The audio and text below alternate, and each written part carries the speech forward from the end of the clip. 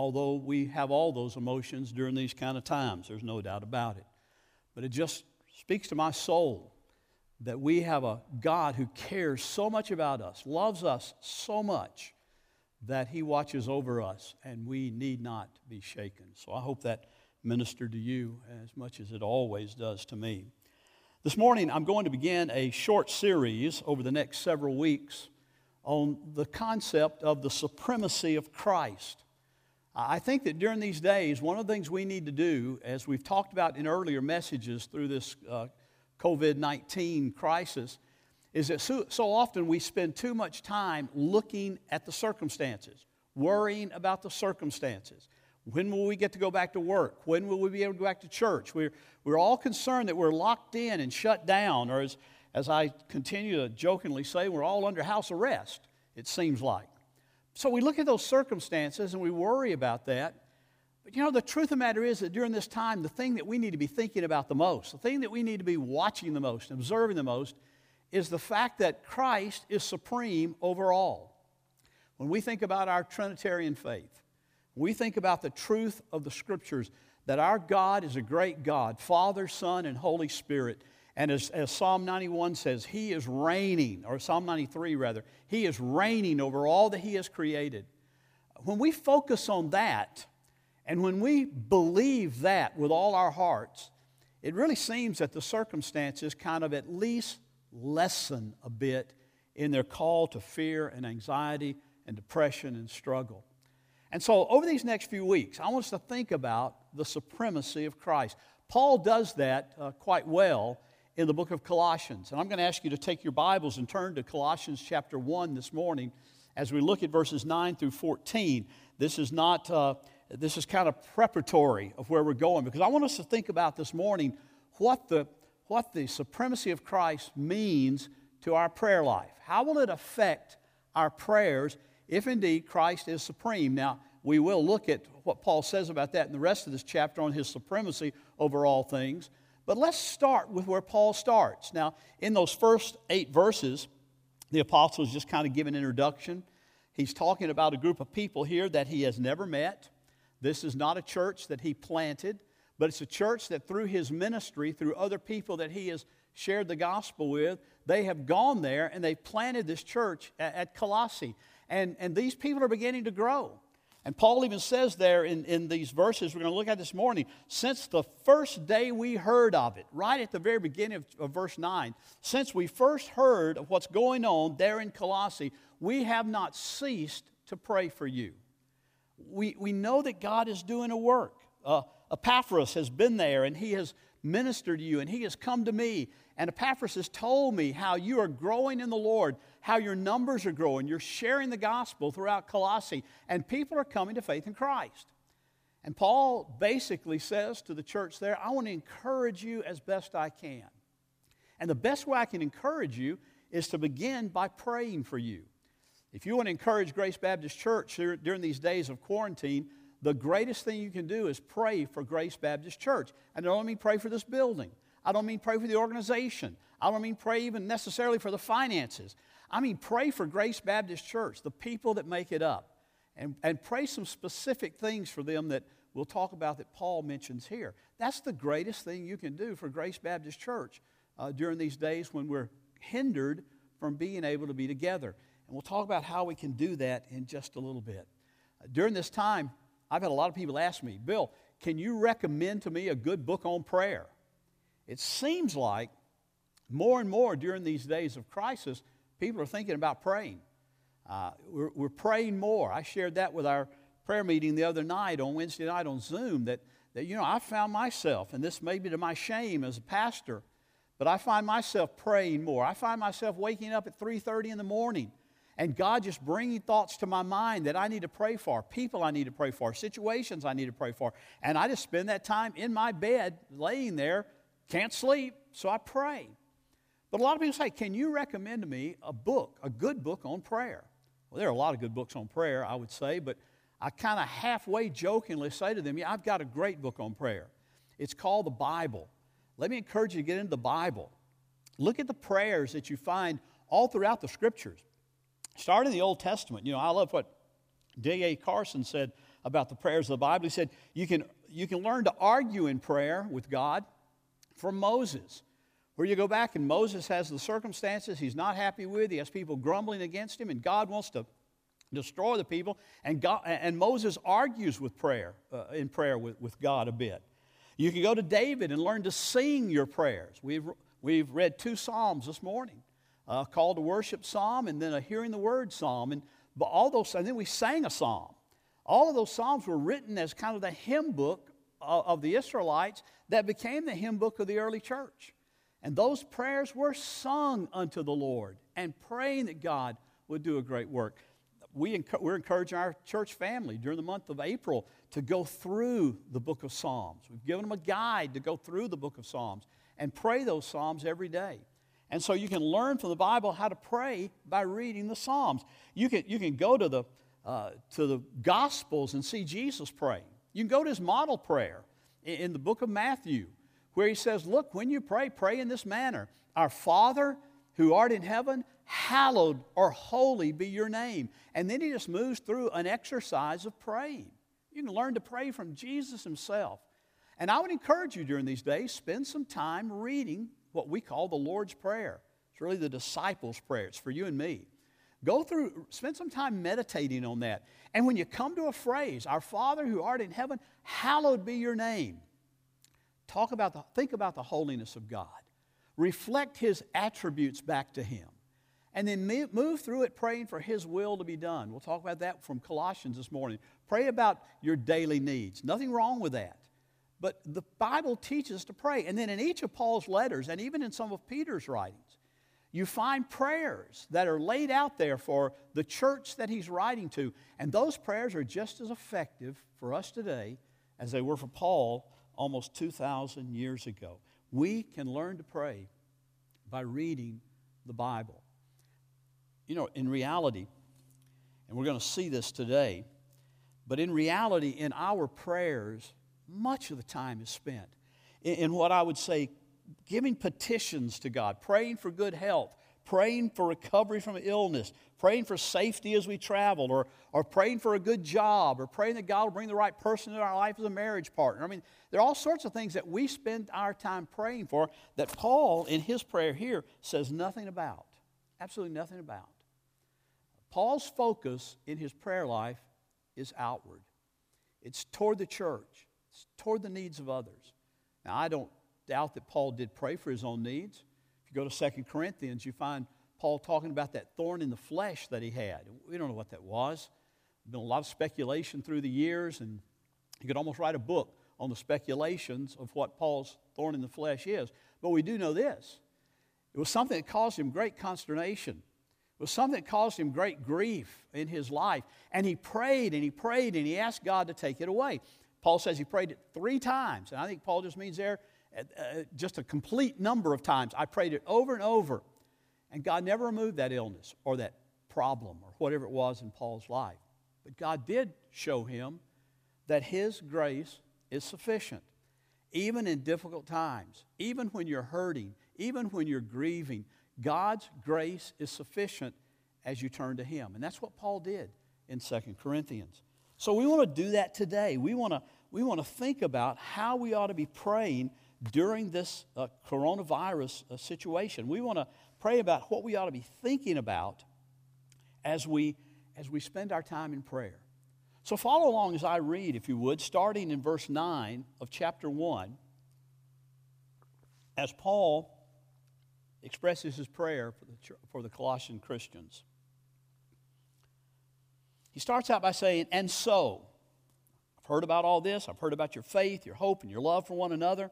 And so, from the day we heard, we have not ceased to pray for you, asking this, that you may be filled with the knowledge of his will in all spiritual wisdom and understanding, so as to walk in a manner worthy of the Lord, fully pleasing to him, bearing fruit in every good work and increasing in the knowledge of God, being strengthened with all power according to his glorious might, for all endurance and patience with joy, giving thanks to the Father, who has qualified you to share in the inheritance of the saints in light.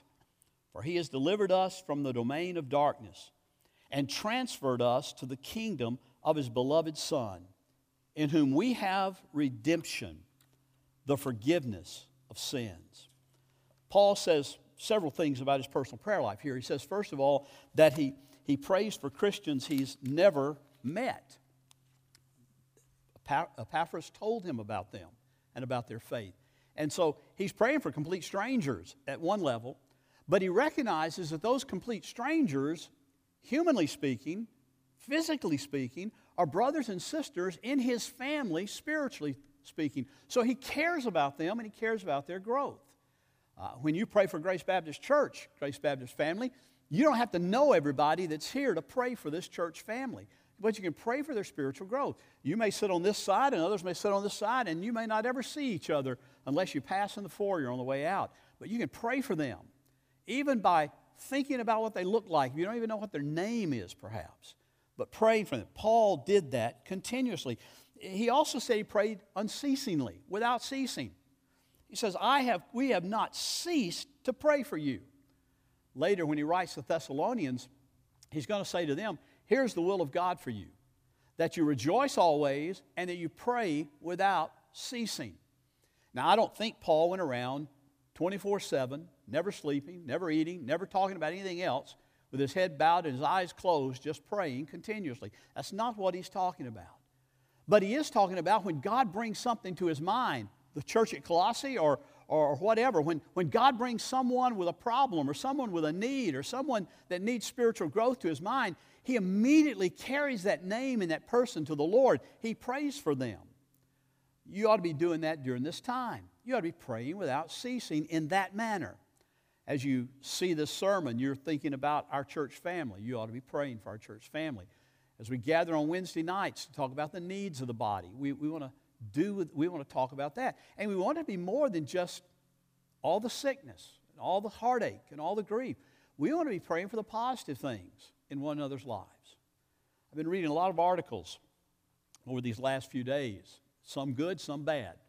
But one of the most intriguing ones that I read was entitled this, "When we gather again, the church cannot be the same." And I tend to agree with that headline. I think when we gather again, we've got to evaluate where we've been, what we've been doing. What have we done that's been superfluous? What have we done that's just been kind of routine and habit and tradition? And how can we get back to really looking at what God's Word says the Church of Jesus Christ ought to be? And so I hope you're praying about that. I hope you're praying, Lord, how do you need to prepare my life for going back to Grace Baptist Church? How do you need to prepare my life for gathering again with the saints? What will be different in my life when we go back that I didn't experience 2 months ago? A lot of people said, man, I tell you one thing, I know I'm going to not take worship for granted anymore.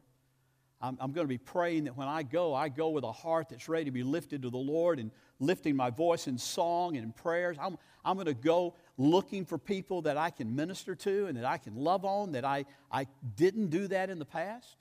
We can't come back the same. I hope that this time of being shut away from one another increases our love for one another, but it also causes us to consider, how can we be more like that New Testament church in the positive things of the New Testament church? And then another thing Paul does here, just sort of an introduction, is he links his petitions to thanksgiving. He links those two together. He doesn't just go off on petitions and saying, do this, but he says, with thanksgiving in my heart, I want to ask God to do this on your behalf. And so he unfolds that. And in verses 9 through 14, he kind of gives us a content, if you will, or an outline for how we can pray for one another and what we ought to pray for.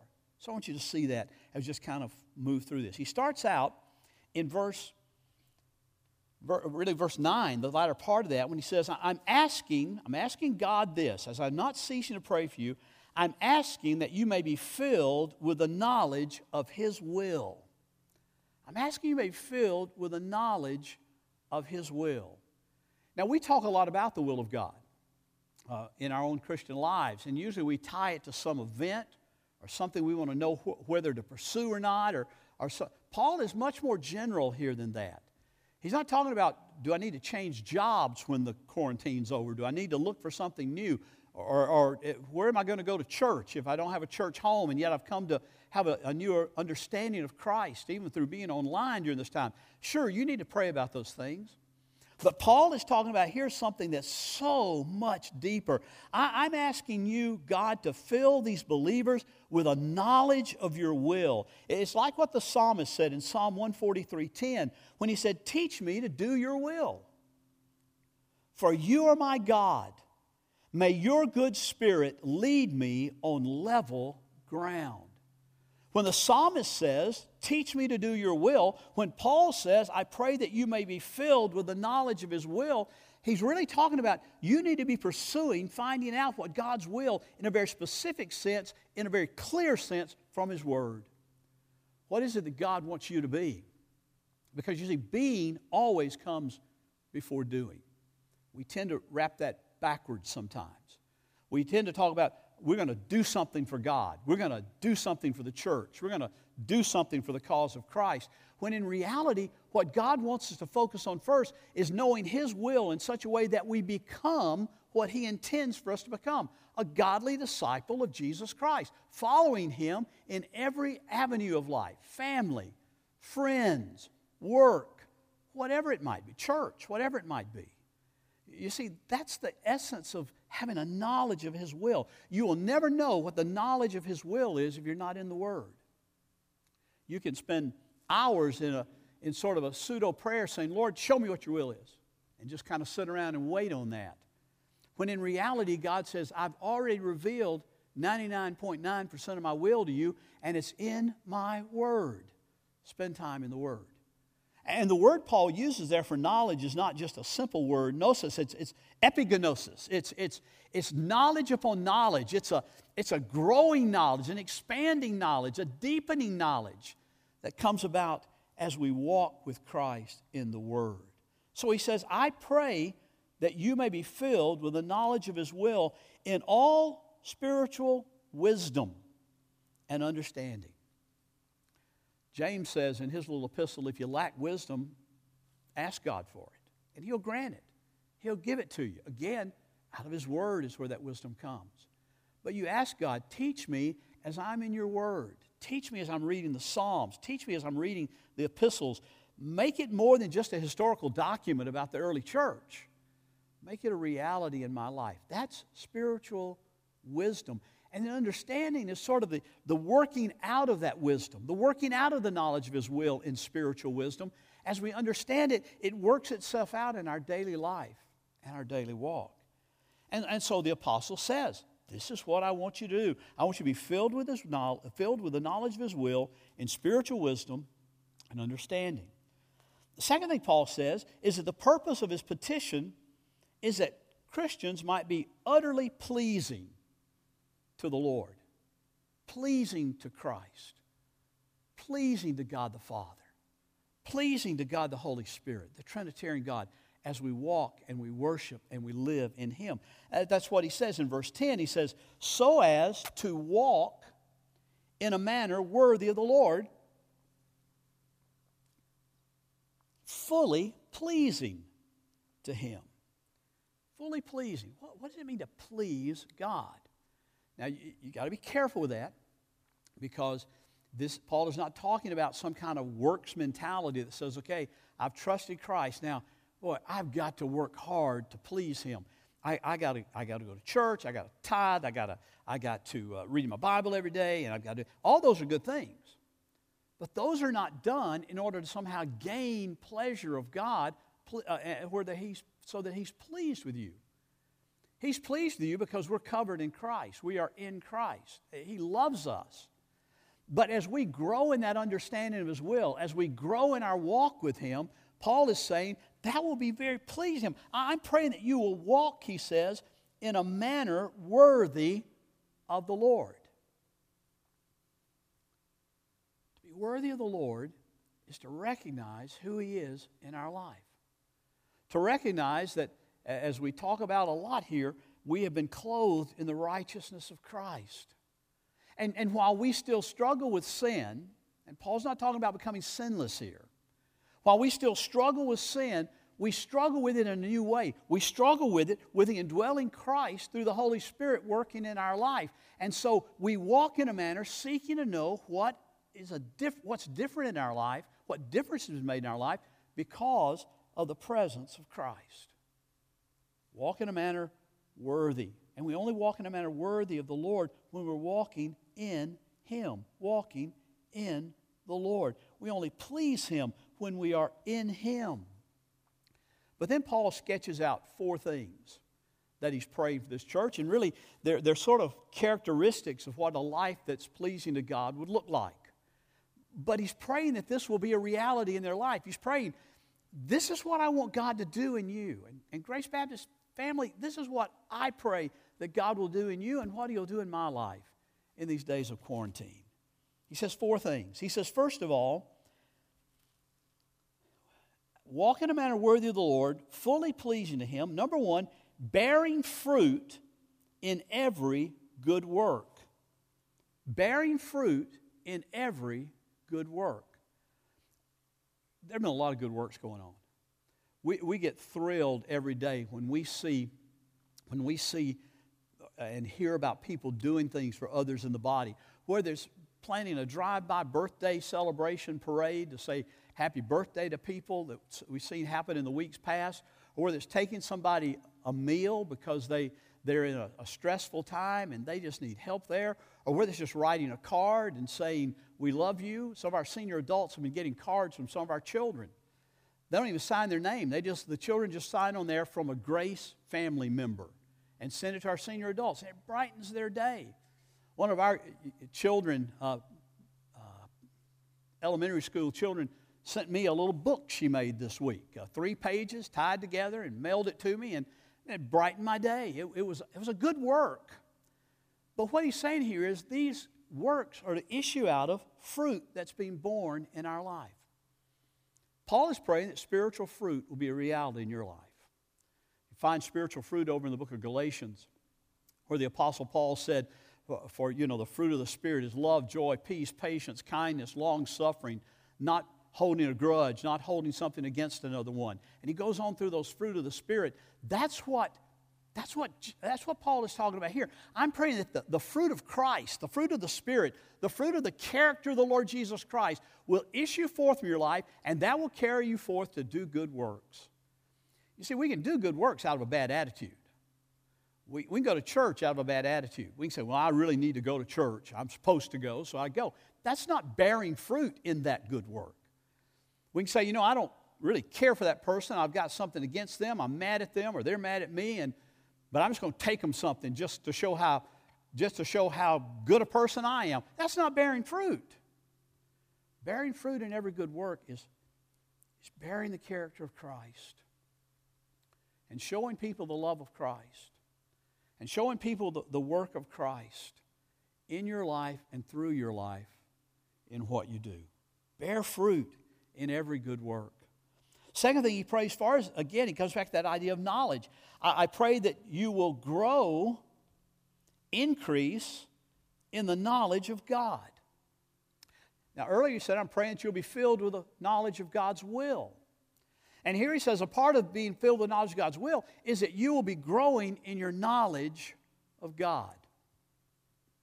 I don't know how many people I've told over the last 6 weeks, why don't you order or pick up or come by the church and pick up a copy of Knowing God by J.I. Packer. Just lays out who God is, lays out His attributes, His work, His glory in the cross, and everything else. Why don't you read that book alongside your Bible? Because during this time when you can't work, you can't gather for social events, you can't go to football or baseball or soccer games or any other kind of sport activity, you got all this time on your hand. Don't binge on Netflix, for crying out loud, or Amazon Prime, or whatever your streaming service of choice is. I mean, there's no growing in the knowledge of God there. As a matter of fact, it could be detrimental to your growing in the knowledge of Christ and growing in the knowledge of God. Spend time in the Word. Spend time in some good, classic Christian literature like Knowing God. And seek to know Him better. That's what I'm praying for me, during my own self during this time. That's what I'm praying for you as our church family during this time, that our knowledge of God, our relationship with God, our personal knowledge of walking with Him will grow exponentially during this time. Wouldn't it be something if here during this time when we can't gather, can't be together, that we would come back in however many weeks it is before we're allowed to do that we could come back together and we would look at one another and realize that every one of us came back more Christ-like, that I came back more Christ-like than I did 6 or 7 weeks ago when all this started. Paul says, I'm praying that you will grow in the knowledge of God, increase in the knowledge of God. And in doing that, I pray that you'll be strengthened. The more you know God, the more you'll be strengthened with all power, because that power comes from knowing Him. It's His power indwelling in us. We talked about that Easter and the Sunday after Easter, the power of the resurrection within our life. As we know Him, he prays then that they will be strengthened in order to display to the world around them endurance and patience. Endurance and patience. Now, I'm reading from the English Standard Version here, ESV, and it puts joy there with endurance and patience. There's a translating and an interpretive difference here, and I like it either way, and it means a lot the same either way. But here they tie joy with endurance and patience. You need to be showing joy as you are enduring the situations we're in right now, and patience that God is working things out for His will during this time. I can promise you that He is. I'm promising you that God is wanting and desiring to use this in your life individually, in the life of our church, in the life of our state, in the life of our nation, indeed, all across the globe. He's using this pandemic to refocus our attention and help us endure it with patience. The old thing I used to say a lot is, when somebody tell me to pray for patience for them, I'd tell them, I don't want to do that. Because in order to get patience, you've got to have something to be patient about. And you just need to go about asking Christ to give you patience, not teach you patience in the midst of a difficult time, but display it to the world. What do your neighbors see right now in your life as you're having to be sheltered at home? What are your neighbors seeing in your life? Or are they even seeing you? Are you out in the yard at all to even see them? I encourage you to be. And then finally, he says, not only increase the knowledge of God, not only strengthen for patience and endurance, but he says, giving thanks to the Father. Now here's the interpretive difference. The New American Standard Bible, translation of the Bible says there, it puts a comma after patience and moves joy to giving thanks. Giving thanks joyfully. Joyfully giving thanks to the Father. What are you going to give thanks to the Father for? Well, Paul says in several of his letters, rejoice always. Be thankful always. Taking your prayers, petitions to God, but do it with a thankful heart. Are you going to say, Lord, I thank you for the coronavirus pandemic? I doubt you'll say that. But you can say, Lord, I thank you that you're using this very difficult situation in the lives of many people to draw them closer to you. Joyfully giving thanks to the Father. But just in case you're not sure what to joyfully give thanks to the Father for, Paul tells us. He says, joyfully giving thanks to the Father who has qualified you to share in the inheritance of the saints. He has qualified you to share in the inheritance of the saints in light. What he's saying there is recognize that you can be thankful that God has called you to Himself and given you life in Christ, in light. You can be thankful that He has qualified you. He has clothed you with His righteousness. He has taken away your sin and given you a qualification, righteousness, to be able to stand in the presence of God.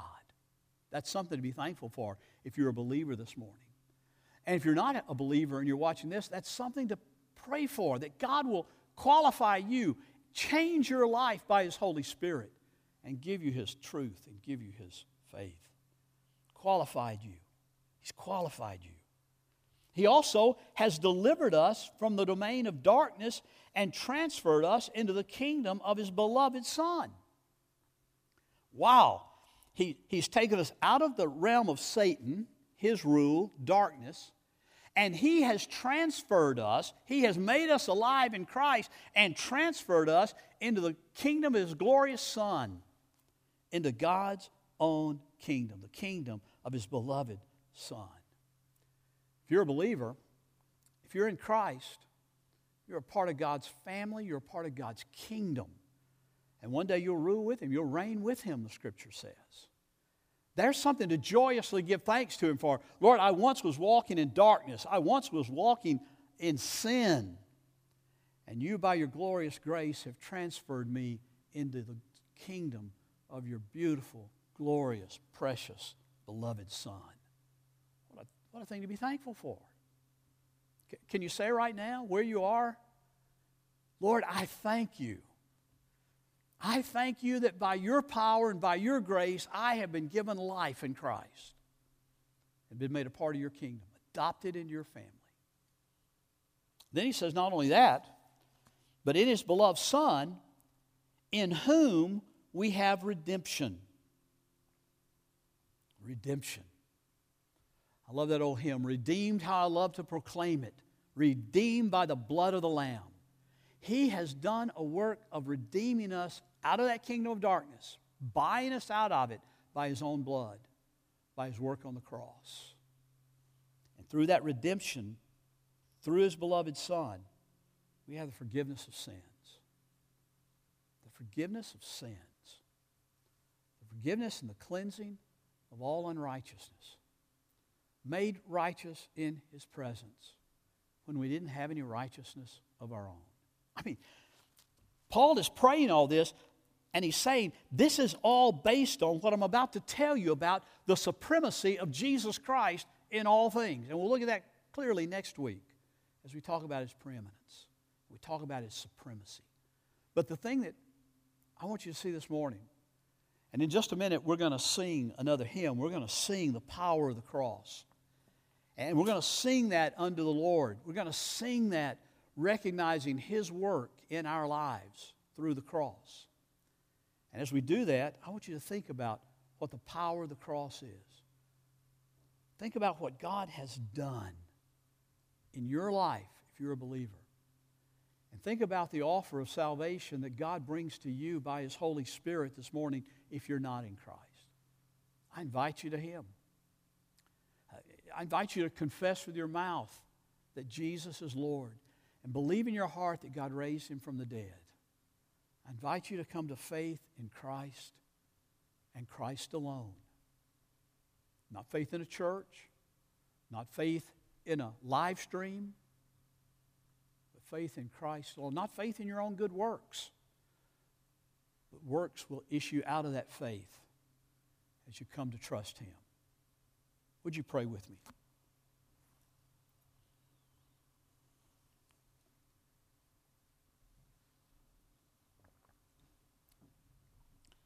Father, we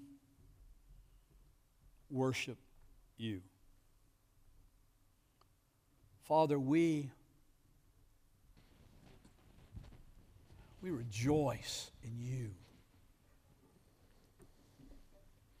Father, I pray these things for our church family this morning and for everyone else who's watching. I pray, Lord, You do a work of grace through Your Holy Spirit in each of our lives. Father, as we sing this hymn, the power of the cross. Wow.